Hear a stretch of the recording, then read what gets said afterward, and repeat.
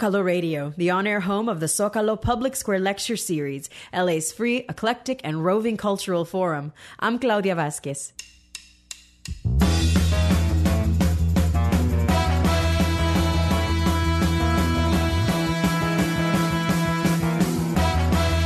Tonight, home prices are ridiculously out of reach for most Angelenos. Statistics confirm this region as the least affordable housing market in the country.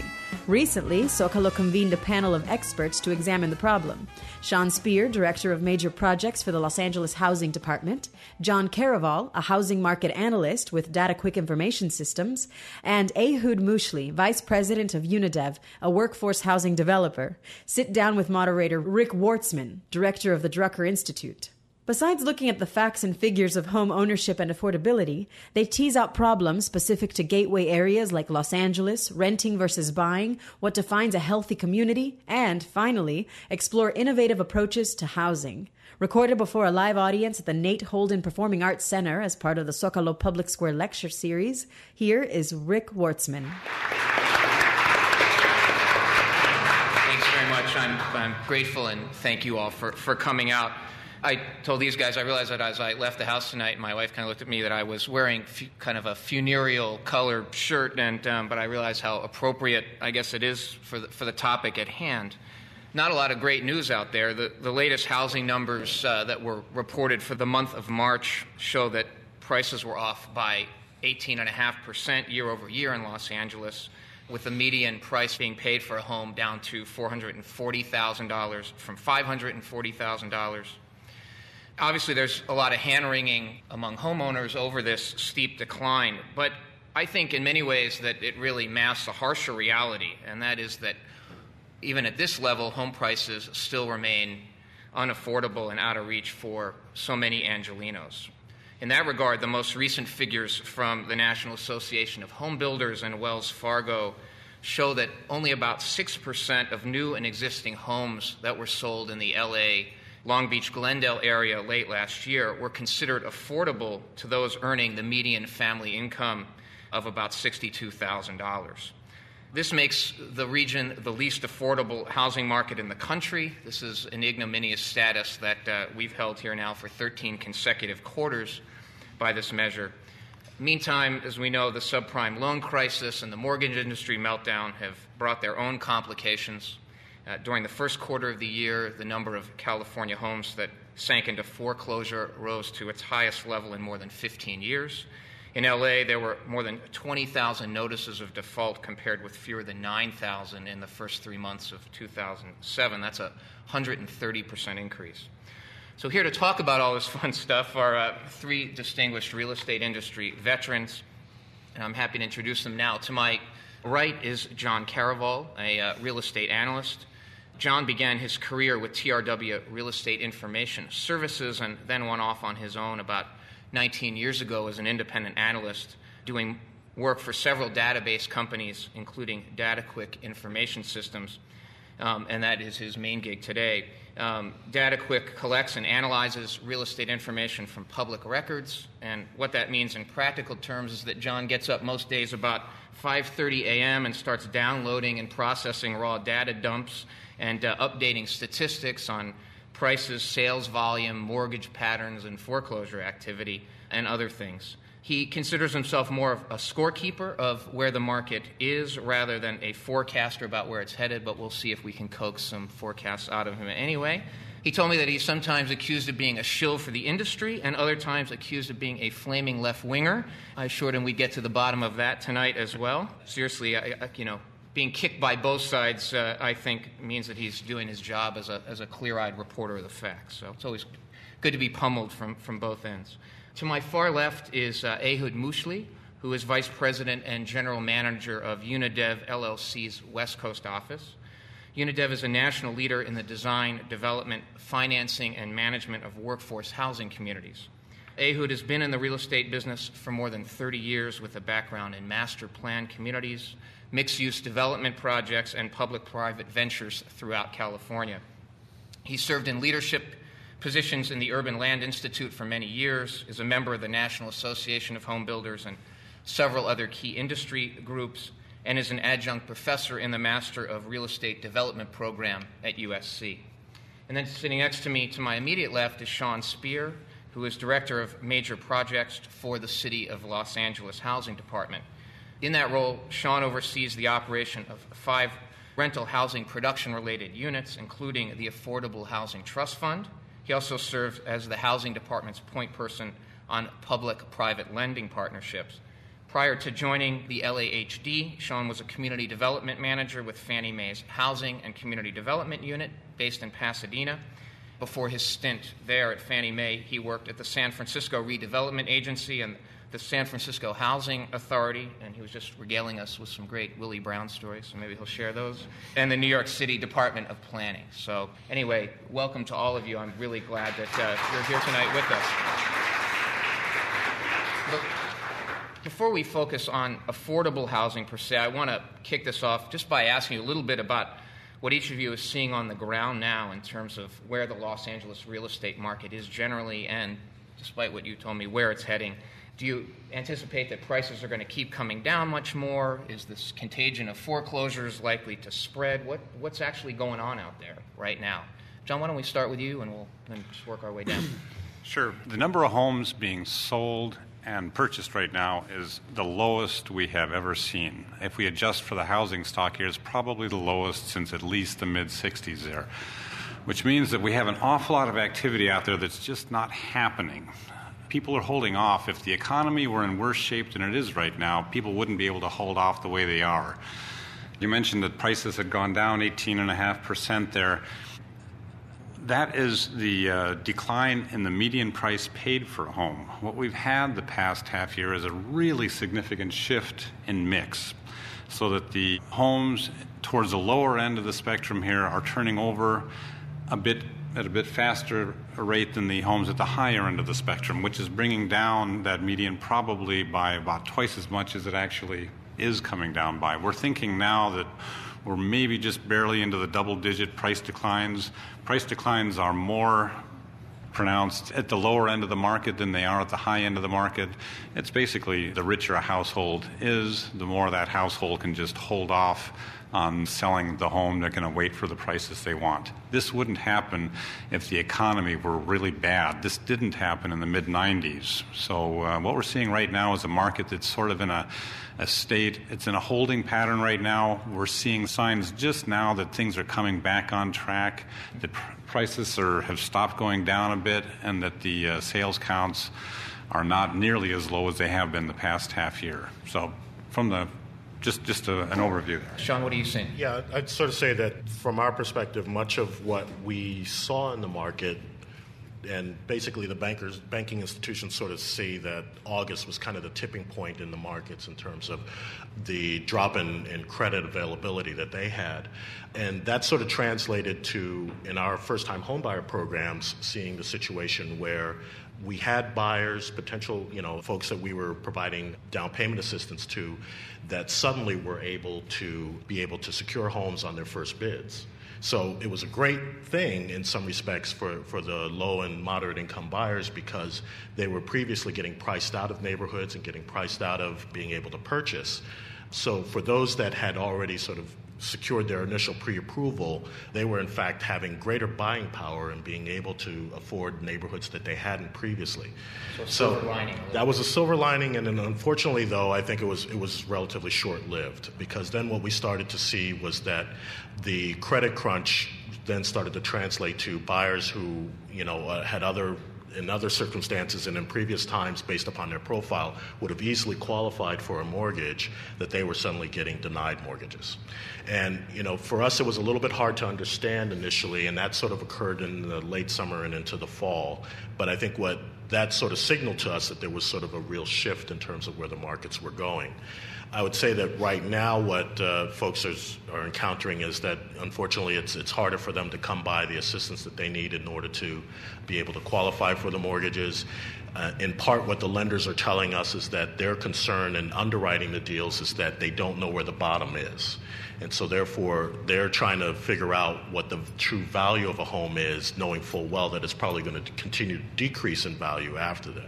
So it makes them very nervous about making new mortgage commitments to folks. And unfortunately, while we're really hoping that that'll change shortly, it still seems to be the picture right now. Ehud, how about you? Are any projects impacted by all this turmoil out there?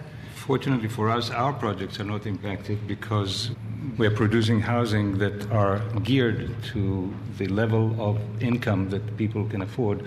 And the old rule of thumb always works. You take income times 4, that should be the price of the house.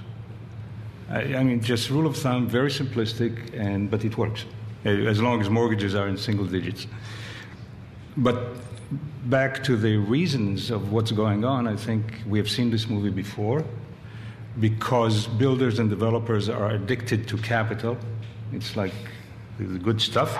And people behave irrationally when money is thrown at them, whether they are buyers who are using liar's loans or builders who get all kinds of money easily. And we have overproduced against the actual demand. And what you're seeing now, all this overhang, is a result of producing way ahead into the future against demand that is not there. It's true that we have to produce minimum number of units. We have produced way ahead of time. It has to be absorbed. The problem is with the pricing right now is that the good news is for affordability, prices have been dropping. But in order to meet my old rule of thumb of multiplier of 4, and if the median is in the $60,000 range, the housing has to be priced at mid-200s. That means that prices have to drop down further, 50% from where they are today. It won't happen. So the affordability problem remains, it will remain, and we have to do something about it. What does affordable mean? Is it a number? Is it a number combined with certain financing? How do you define affordable? Because we're going to talk tonight about affordable housing. What is that? If the rules that we are using to qualify people now still hold, that means that people should apply 30 to 35% of their monthly income towards housing. Gross. Yeah. Gross. Yeah. Now, that compares to Europe, where it's 50%, or elsewhere, which is much higher, but this is our environment, this is our economy. And that's where the 4 multiplier comes from, basically. You're listening to a panel on home affordability in Los Angeles. This is Zocalo Radio, the on-air home of the Zocalo Public Square Lecture Series, LA's free, eclectic, and roving cultural forum. For information or to listen to past broadcasts, just click on our website, zocalola.org. That's ZOCALOLA.org. We'll return in a moment. Stay tuned to Zocalo Radio. Programming supported by the State of California, issuing $1.5 billion in bonds secured by the full faith and credit of the State of California. More information about these bonds at buycaliforniabonds.com. They call it shared parenting, but how often does he get the fun stuff like playtime and bath time, and she still gets the laundry and cooking? We'll hear about parents who truly do a 50-50 split in the chores and how it's working. I'm Pat Morrison, and Iowa's levees melted like sugar in the floodwaters. Is that the future for California's levees, which, if they break, could flood hundreds of thousands out of their homes? Find out here Monday, beginning at 1 p.m. Weekdays on 89.3 KPCC. It's Morning Edition from NPR News. Good morning, I'm Steve Inskeep. From the studios of NPR West, this is Day to Day. I'm Alex Cohen. I'm Madeline Brand, coming up practicing. From NPR News, this is All Things Considered. I'm Robert Siegel. This is Talk of the Nation. I'm Neil Conan in Washington. Morning Edition, Day to Day. All Things Considered, Talk of the Nation. More NPR news than anywhere else on 89.3 KPCC. You can now get KPCC and NPR News on your cell phone or PDA. Go to kpcc.org, where you'll find information on NPR Mobile from KPCC. Oh, and we're also still here at 89.3. A common misconception about public radio is that it's paid for with government money. In fact, government funding is only a small part of KPCC's total budget. Most of the money it takes to run KPCC comes from individual listeners who become contributing members. Every single member makes a difference. So contribute today at kpcc.org. And thanks.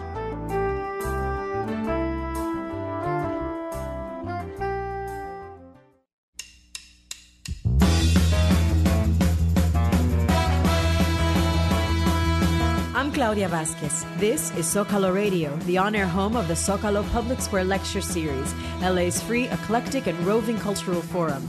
Now it's back to our panel on home affordability in Los Angeles with Sean Speer, Director of Major Projects for the Los Angeles Housing Department, John Caraval, a housing market analyst with DataQuick Information Systems, and Ehud Mushli, Vice President of Unidev, a workforce housing developer, and moderator Rick Wartzman. The rule of thumb, quickly, if you earn 60, go look for a house that's 240. Now, in Los Angeles, it's a dream. But you go to Atlanta and Indianapolis, it's doable. So it is a market-specific issue. Sean, is that a good rule of thumb? Yeah, and actually it is. And it's in part what we use when we evaluate the buying power of folks that are looking to purchase homes and get our assistance. I think the other factor is just that with where the affordability is that it really sort of prevents folks that otherwise would easily have the opportunity and get easily underwritten in other parts of the country, but unfortunately they just literally can get pre-qualified and then not be able to find something. So as Hoon mentions, the affordability gap is tremendous and continues to be here, and that really sort of contributes to the lack of movement, I think, that you see in the inventory in LA, in part because there's just so few people that can actually afford what's out there. The one thing is that we have to remember that this really applies to first-time buyers who don't have family assistance from the aunts and the uncles and the parents. This is strictly trying to work your economics on your own. Yeah, and I'm sorry, and just to add to that, in part what we sort of realized a couple of years back was that we had to adjust our programs to really try and get people the best opportunity, that even folks that were at 100% of the area median income for Los Angeles and higher were still having just as hard a problem in trying to find homes. So we expanded our programs actually to not only serve low-income buyers, but people up to 150% of AMI, which is the highest, as far as we know, in the state, if not in the country. It is. We recognize that those folks that have very That's good what, incomes... about 90,000? 111,000. 111,000, so right. For a family of four. So that's a $400,000 Now you're getting house, to the median price. But you're getting closer to where it is. But, okay. Exactly. And it's interesting, and everyone's definition is a little different. I know that National Association of Home Builders, they use 28%, so a little lower. And they say that's a lot of lending requirements. This is California. We have to be different. Yeah, there you have go. to be very aggressive. Yeah. John, anything you want to add on the definition of affordability? I think one thing we have to keep in mind here is that Los Angeles is a bit different than most of the rest of the country. It's a so-called gateway area, along with several other cities such as Chicago, Miami there. The regular pipeline that applies in home ownership in the rest of the country doesn't apply to Los Angeles because so many people are coming to Los Angeles as a sort of a first step in their trajectory there. They're just out of college, they're out there looking for work, they're out there just willing to live in a scrawny fashion. Maybe they've just moved to the country there. It's known for a very high rate of turnover. People generate households faster in the greater Los Angeles area than they do in the rest of the country. They get divorced faster, they marry faster, they have kids. All of this is quite a bit different. And we're never going to have numbers in affordability that we're going to be able to compare with, say, Georgia or Indiana or something like that. It's always going to be different here.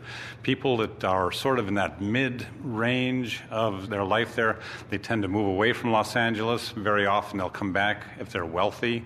So we have a very lopsided demographic and a very lopsided pipeline to the home ownership here. Another thing, too, when it comes to the percent of income, this is varied all over the place there. For example, the Bay Area has always had about a 10% higher debt-to-income ratio when it comes to housing compared to the rest of the state here. In the Bay Area, even back when it was very low here in Southern California, it was 44, 45, 46% there. I know I spend part of the year in Europe. We certainly over there have a 50% rate of housing cost to income there. All of this varies really quite a bit depending upon what sort of demographic you've got, how much money people are making. All of these things do change. When it comes to the subprime issue here, there are a whole array of issues at play here. In qualifying, if we go back 30 years, when I first heard this, it kind of blew me away. If we go back 30 years, the big issue back then that was even more controversial back then than subprime lending is now, or the so-called subprime lending is now, was the fact that they started qualifying households based on spousal income. Up till then, if you were the guy, they used your income. They did not look at your wife's income, and that was it. So as the industry has had access to more and more information, they've been able to expand the underwriting criteria. They certainly went overboard here 2 years ago. They're now calling it loans gone wild in the industry. It went way, way overboard. But that's what you have when everybody in the decision-making hierarchy there is living on commission. You know, you have everybody from the loan originator, the loan broker down there, the lending institution, the people that own the lending institution, the people that are packaging the loans and selling them on to the investors. Everybody along that line there is making a living based on how much money moves from point A to point B. You know, and you had a complete failure in legislation out of Washington. There, you got people that say, "Nope, we don't want to, have any influence over this. Let the free market decide what the free market will decide." So you have a whole array of issues here that are at play here, which is, playing itself out here in Los Angeles in many, many different ways. Affordability being one of them. You are a flaming left-winger. See that? And it's interesting, you mentioned, the taking on of spousal income. It reminds me of some of the things that are going on now with lenders who specialize in the Latino community, and particularly the immigrant community, and trying to look at different measures of household income that aren't traditional measures, because a lot of these folks could qualify. Maybe having multiple jobs shouldn't be a negative on your record. It should be a good thing, or whatever it is. So there's a lot of different ways I know to look at that. I think, although you bear me out, there is a cash economy in action here, and I'm sure that plays somewhere. Well, no, I cannot quantify it properly. No, and I think that was part of the criteria that the lenders started to look at. They started to say, okay, well, what's your self-reported income? Right. And acknowledging, okay, well, maybe not all of your income ends up on your tax return, so just tell us what you really actually make, and we'll trust you on that. Right. Although going to the ninja loan, the no job, no income loan, that's not a no job loan, not necessarily a good thing. Mm-hmm. All this said, however you define affordable and however you judge what is income, the fact remains that LA has one of the nation's lowest home ownership rates, and I've seen numbers that only New York is worse in this respect. So, how have we gotten here? I mean, how have we gotten here? Is this mainly a demographic phenomenon of market fundamentals being driven by demographics, supply and demand? Is this a failure of public policy? Is it a combination? What's put us here? Do I understand you to say that you think it's bad? That the home ownership is lower in California, in Southern California? Interesting point. Yeah. Well, that's embedded in the question, but that's a great point. No, so argue the other side. I don't have a direct answer, because I think now I'm going to be on the right. Rent control is bad. And that is a major contributor to the phenomenon that we have a high degree of rental more than elsewhere. Rent control is a contributor to that. There's no question about it, and it interferes with the free market economics, and the supply and demand is skewed as a result of that. Now you get involved with subsidized housing of some kind, all kinds of little mechanisms that are at play that interfere with the market. Although, I'm coming back to my first point, I'm not sure that it's a bad thing. What really you have to address are what people want. And if you're not able to address that, then it's a problem. I don't have a direct answer. I'm putting it as a question for you to think about. Sean, what do you see? Because usually we see people who want to own houses, but can't. Yeah. Lots of them. And I think they can't. But I mean, I think some of it is that it's part of the fabric of an urban community that there is sort of a healthy amount of rental alongside homeownership opportunities. And I think to some respects you have to look at it as, particularly when we talk about rent control, there has to be the acknowledgement that in a denser community, you're more often going to have a little bit more rental, and that's in part sort of the ebb and flow of a community, and particularly, as you mentioned earlier, a gateway community in which people are regularly moving in and moving out. So, when you have those factors, you want to, through rent control, provide some opportunities for people to have a stable sense of their housing, that if they're in a rental, to be able to know and expect what their rent increase is going to be, and to a certain extent protect them from the vagaries of the market. And I think that's a good public policy to have. I think it contributes to the same type of stability that you want in communities as people typically associate with home ownership. Yeah, there is definite premium on stability in a community when you have ownership over rental. We all take it for granted, and I think for a good reason. What the issues are is that it's kind of part of the ethos, I guess, the social phenomenon. You're using it to build your asset base. That's how you use home ownership. Although I must say that in our particular case, when the housing we build, when you leave, you cannot sell in the open market. You have to sell back to the entity that sold it to you, and the price is capped, and therefore the great speculation element is no longer there. We still have people coming in because they get ownership housing. But Sean, I want to understand from the city housing department's point of view, is there a good amount of rental home ownership balance, or is it out of balance in LA? It's certainly out of balance, but I think in part it's out of balance because the apartment creation market dried up several years ago. And in a certain respect, this situation that we're going through right now is of benefit to the city, because you have developers that were initially looking at developing condo developments that are now converting theirs to rental. In part, it's a placeholder because they're realizing that they weren't going to be able to sell all their condo units, but the rental market continues to be strong. So they're just following where the market's going.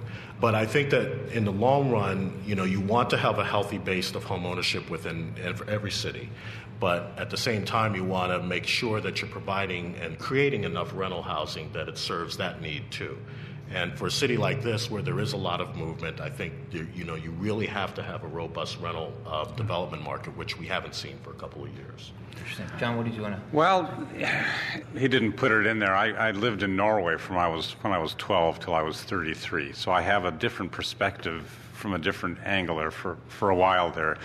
The home ownership issue here has largely been defined by a lot of very, very good lobbyists that we have in Washington. The National Association of Realtors, the National Association of Home Builders, the Mortgage Bankers Association, who have been drumming in this home ownership thing. And I do agree that home ownership is absolutely appropriate for a lot of people during a lot of their life, but it's not always appropriate for everybody at any given time, and there are limits. We keep pushing this home ownership rate up to maybe 58, 59, 60%. At the same time, though, there are people that just are not candidates for home ownership, whether they're just too old, or they mess up their lives, or they're too young, or their finances aren't in order, or they're in some sort of a transition. I'm not sure that pushing home ownership up from a 57% rate to, say, a 60% rate is necessarily a good thing. I think that we should concentrate on housing as the issue more than home ownership, and give people the opportunity to have meaningful housing that is in balance with what they need at that point in their lives there. I think that would be the more important issue here. The fact that you have these lobbies out there making it actually financially advantageous. Now, I know you're saying that there's a stake in home ownership here, but the fact is that there's a huge write-off at tax time for those who own homes and have it financed because of the mortgage interest that they're paying on the property there. The law got changed here about 10 years ago so that people could walk away with the gain that they made on selling a home. It used to be that they could do that once per lifetime, basically. Now they can do it over and over and over again. that's not tax on the capital gains. Now, these are tax advantages that there is no real counterpart for among those who are not homeowners. And these are the people that are largely, and very often, are the ones who are least able to afford it there. So I do think it's very unfair that there are these built-in advantages to being a homeowner out there. And I'm not sure that that's a good thing to push that limit in home ownership up as high as it has gone there. I think a lot of the discussion should be on housing, not just home ownership. Let me ask you, so Sean, what's the picture like for affordable rental housing? What does that picture look like? Well, yeah, and I mean, I think if there is any possible silver lining in this, it is sort of that the market's become a little bit more conducive to developing, affordable rental. In particular, you have sites that the condo developers had, initially acquired, and now they're looking to sell them off because they need to liquidate. So in those terms, the affordable housing developers, both for-profit and non-profit, are having a little bit better time acquiring good sites that they can then develop affordable housing on. What's coupled with that is, though, we sort of recognize in the city that there's a tremendous need that we have to meet on the affordable housing side. We don't have enough resources to be able to do it. We're hoping that in some respects, some of these, we take advantage of the situation now that both sellers of land are facing, as well as, frankly, the condo developers, and see if there are opportunities for us to increase the amount of affordable housing rental side that we need. You're listening to a panel on home affordability in Los Angeles on Zocalo Radio. This Wednesday, June 25th, Zocalo presents New York Times science writer Carl Zimmer with a talk entitled The Oracle in the Gut, E. coli and the Meaning of Life. In his new book, Microcosm, E. coli and the New Science of Life, Zimmer explores how this microbe, known to most of us for its deadly outbreaks, is actually leading scientists to a new understanding of what it means to be alive. From altruism to death, genetic destiny versus individualism, and the possibility of life beyond our planet, E. coli can answer many of our deepest questions about existence. And on Tuesday, July 8th, it's Baby I'm Bored. When did motherhood become a career, and is it a professional disaster? A conversation with Leslie Bennett and Meg Wolitzer, moderated by Megan Down, Los Angeles Times columnist. In a lively and provocative discussion, these two writers, both mothers themselves, will talk about the complications and contradictions of having it all and the role that feminism does, or doesn't, play in the lives of contemporary women. On Monday, July 14th, Josh Kuhn speaks on The Kidnapped Country, Violence, Drugs, and the Crisis of Mexican Culture. LA-based writer and scholar Josh Kuhn visits Zocalo to explore the current crisis in Mexico within the broader context of contemporary globalization, drawing on personal, cultural, and political sources, from testimonies of victims to local blog accounts to the drug ballads of popular songs. And on Sunday, July 27th, Zocalo travels to Shanghai with LA versus Shanghai, who is the art capital of the Pacific Rim. Moderated by Xinyun Ma, Dean of the USC School of Architecture. Admission to these and all Zocalo events is free, but reservations are recommended. For more information or to hear past programs and lectures, just click on our website, zocalola.org. That's ZOCALOLA.org. We'll return to our panel on home affordability in Los Angeles in a moment. Stay tuned to Zocalo Radio. Programming on 89.3 KPCC is supported by Sony Pictures Classics, presenting Brick Lane, a new film by Sarah Gavron based on a novel by Monica Ali about a young woman from India whose arranged marriage takes her to a new life and love in London. Now playing. People you can trust. Peter Kenyon. Sylvia Poggioli. Anthony Kuhn. Lourdes Garcia Navarro. Jason Beaubien. Don Gagne. In places that matter. Gaza. Rome. Beijing. Baghdad. Johannesburg. Washington. The right people in the right places. Every day on All Things Considered from NPR News. NPR News. NPR News. NPR News. NPR News. NPR News. NPR News. Weekday afternoon starting at 3:30 on 89.3 KPCC.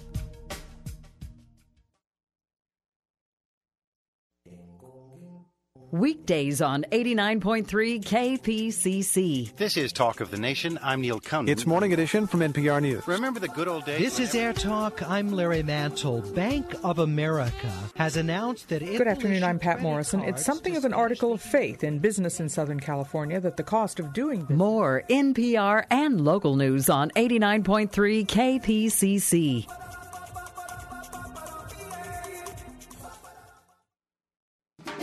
You already know how to get KPCC on your radio and your computer. Now you can get NPR and KPCC News on your cell phone or PDA.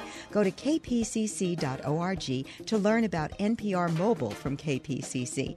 You can get hourly headlines, news stories, or hear the Wait, Wait, Don't Tell Me quiz, all whenever it's convenient for you. NPR and KPCC News, on air, online, and now on the phone, too. Thank you. KPCC's recent fundraiser was a big success, whether measured by members, dollars, or trees. If you missed it, remember that you can join or renew anytime at kpcc.org. Thanks.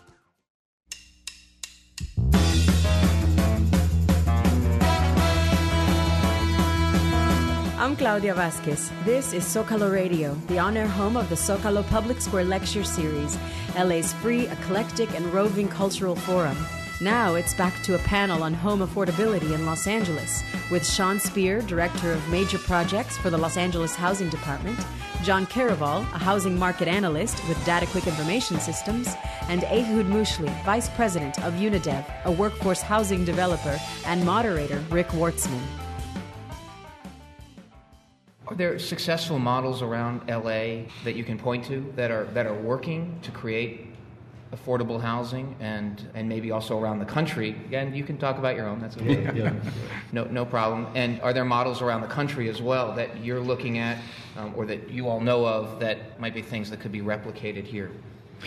Maybe I can speak about some principles first. When you do an analysis, a financial analysis of what the components are of the cost of building a unit, you have land, construction, marketing, and financing. Those are the basic building blocks of the cost of building a house. There's little you can do about the construction. It is what it is. Financing also has to be taken care of. So that leaves us three other elements that we can manipulate or play with: land, marketing, and overhead. The largest piece is the land. What we have been focusing on, and we are not unique in that, but others are doing it, is taking the land, particularly land that's in the public sector hand, rather than selling it to the private interests, you keep it in the public hands. And instead of moving land into private ownership, you keep it in the public sector and you do ground leases.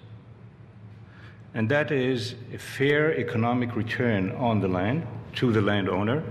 You achieve public purpose by reducing the price or the cost of the house, and therefore you can drop down the price. And particularly large-scale employers who have large land holdings, whether it's municipal government, universities, school districts, those are the candidates who can take care of their employees. They cannot retain them or attract them, but if you reduce the price of the housing, not only that, you bring them closer in. And I can tell you that maybe 3-4 years ago it didn't matter much, but at $4 a gallon, it begins to matter a lot. And that's why if you do this kind of transaction where the land gets out of the equation, I think there's a way there to achieve affordability in a big way.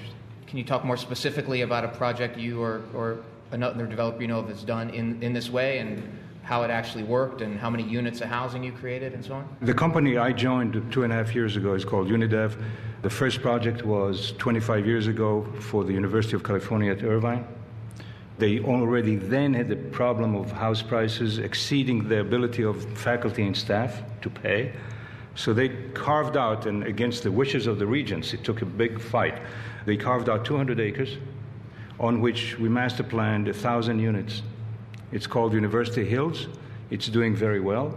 People are buying a unit. They do not get title to the land.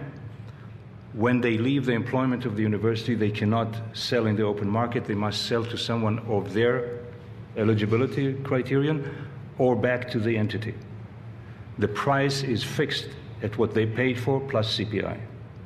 So it's not the speculation game. You cannot use it to do the leveraging of your equity, but during the tenure, during the ownership, you get property tax deductions, you get mortgage interest reduction, and you live in a unit that you own.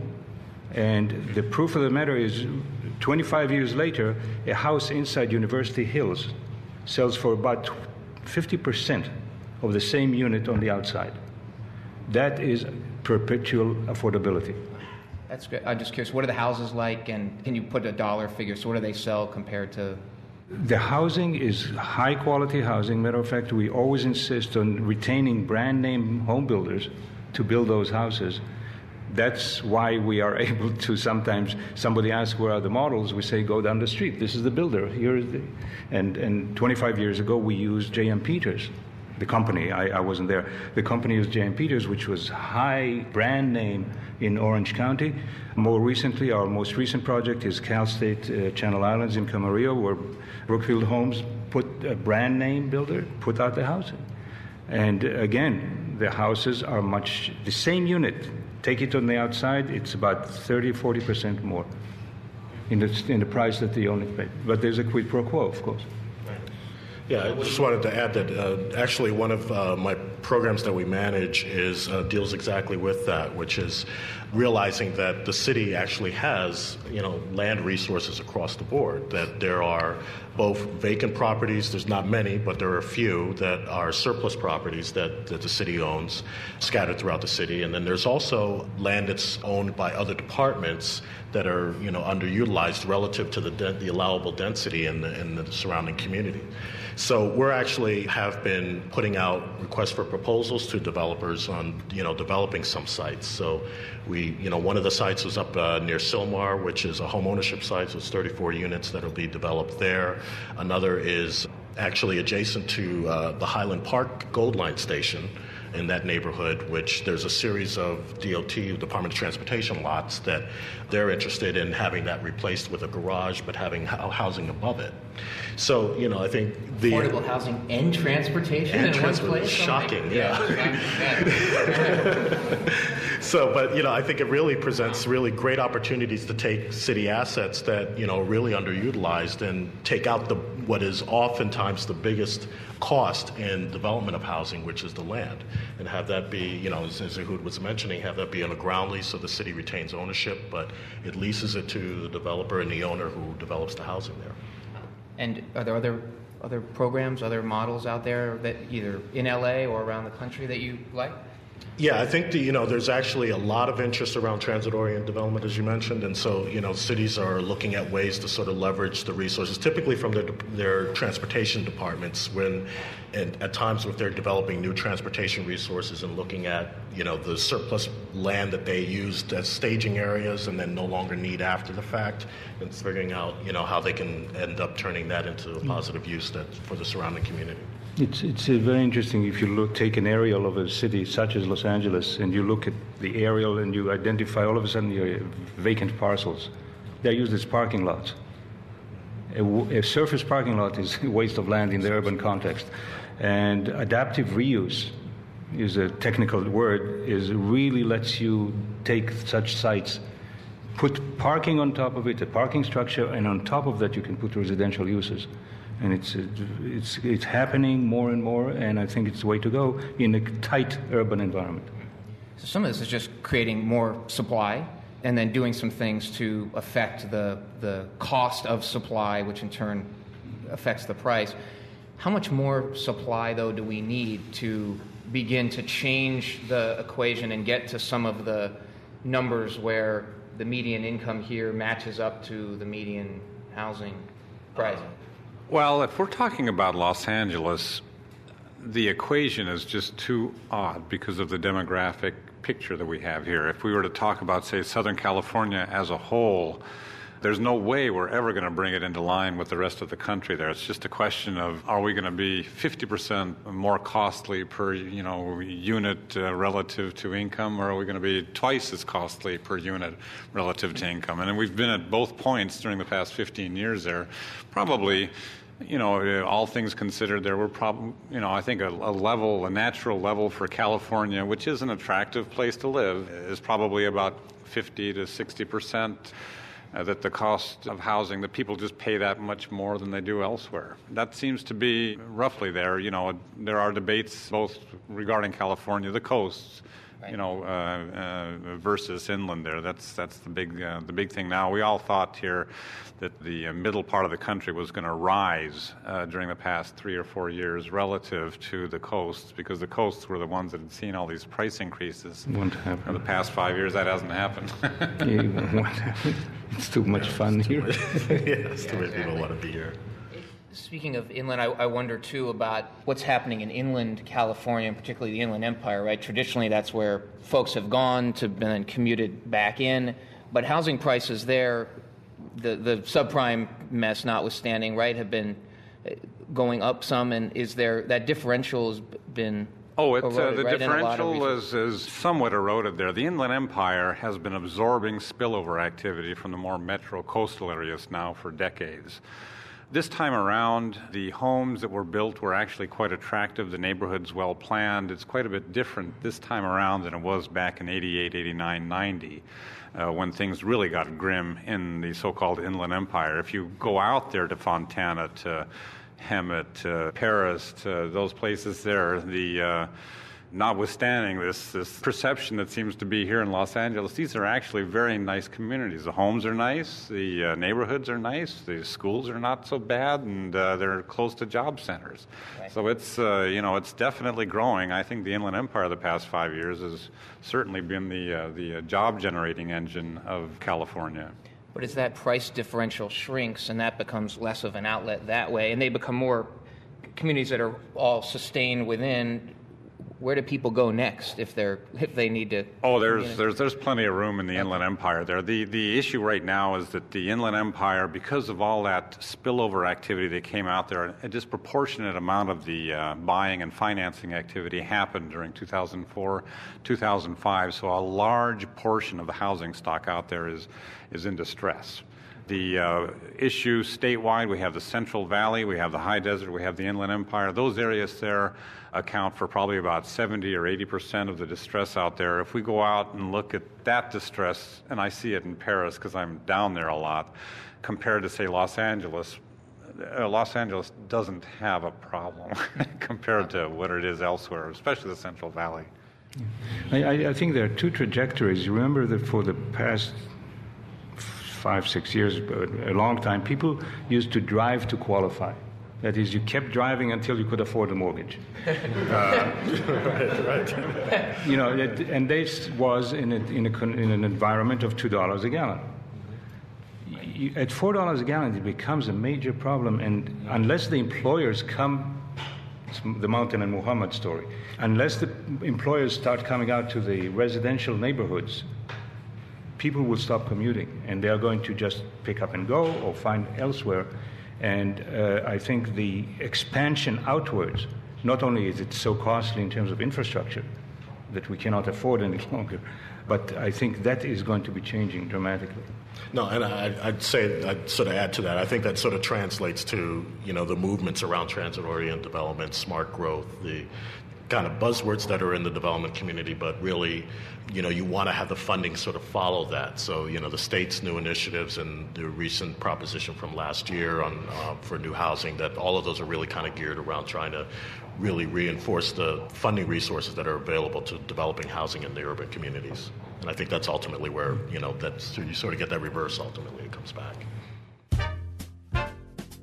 You've been listening to Sean Speer, Director of Major Projects for the Los Angeles Housing Department, John Caraval, a housing market analyst with DataQuick Information Systems, and Ehud Mushli, Vice President of Unidev, a workforce housing developer, and moderator Rick Wartzman. Now, the Zocalo audience asks the questions. Hi, I'm Bailey Aldrich, and I know you guys specialize more with homes as opposed to renting, but I live in North Hollywood, and there's this interesting situation going on where all the apartment complexes, it's like a couple years ago, they all looked into the future and said this is a rising area and there's going to be a whole lot of people here, and so we're going to build a lot of apartments. And it seems like now there's a lot of apartments that are having trouble filling their occupancy, but we still don't see prices going down. We see the incentives getting bigger and bigger and bigger, but as far as looking for, a place that you're going to stay for a couple years and you're going to renew your lease, they're just not coming down. At what point is that going to change, or is it at all?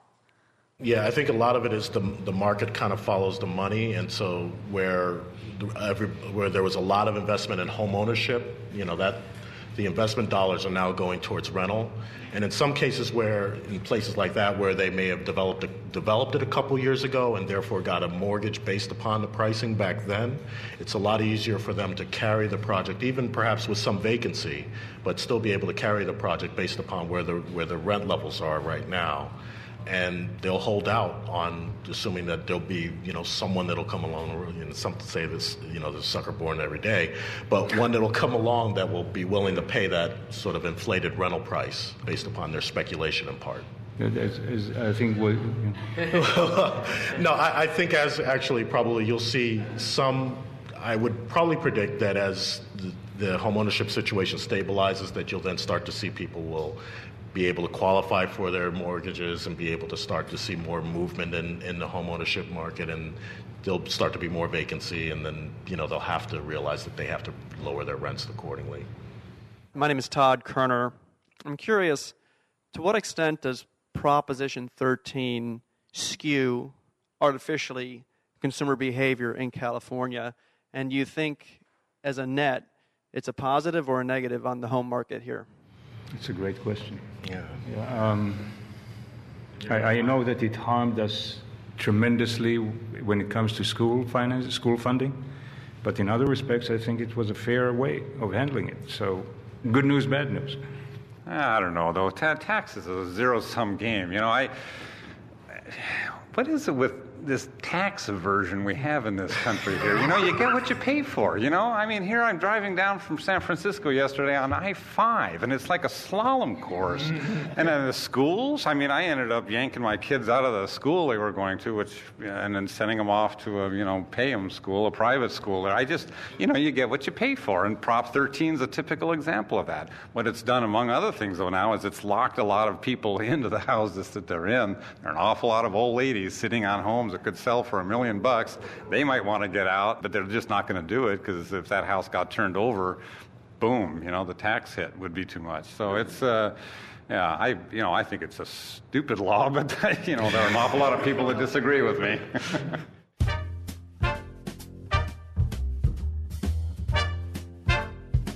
You've just heard a panel on home affordability in Los Angeles with Sean Speer, Director of Major Projects for the Los Angeles Housing Department, John Caraval, a housing market analyst with DataQuick Information Systems, and Ehud Mushli, Vice President of Unidev, a workforce housing developer, and moderator Rick Wartzman. This is Zocalo Radio, the on-air home of the Zocalo Public Square Lecture Series, LA's free, eclectic, and roving cultural forum.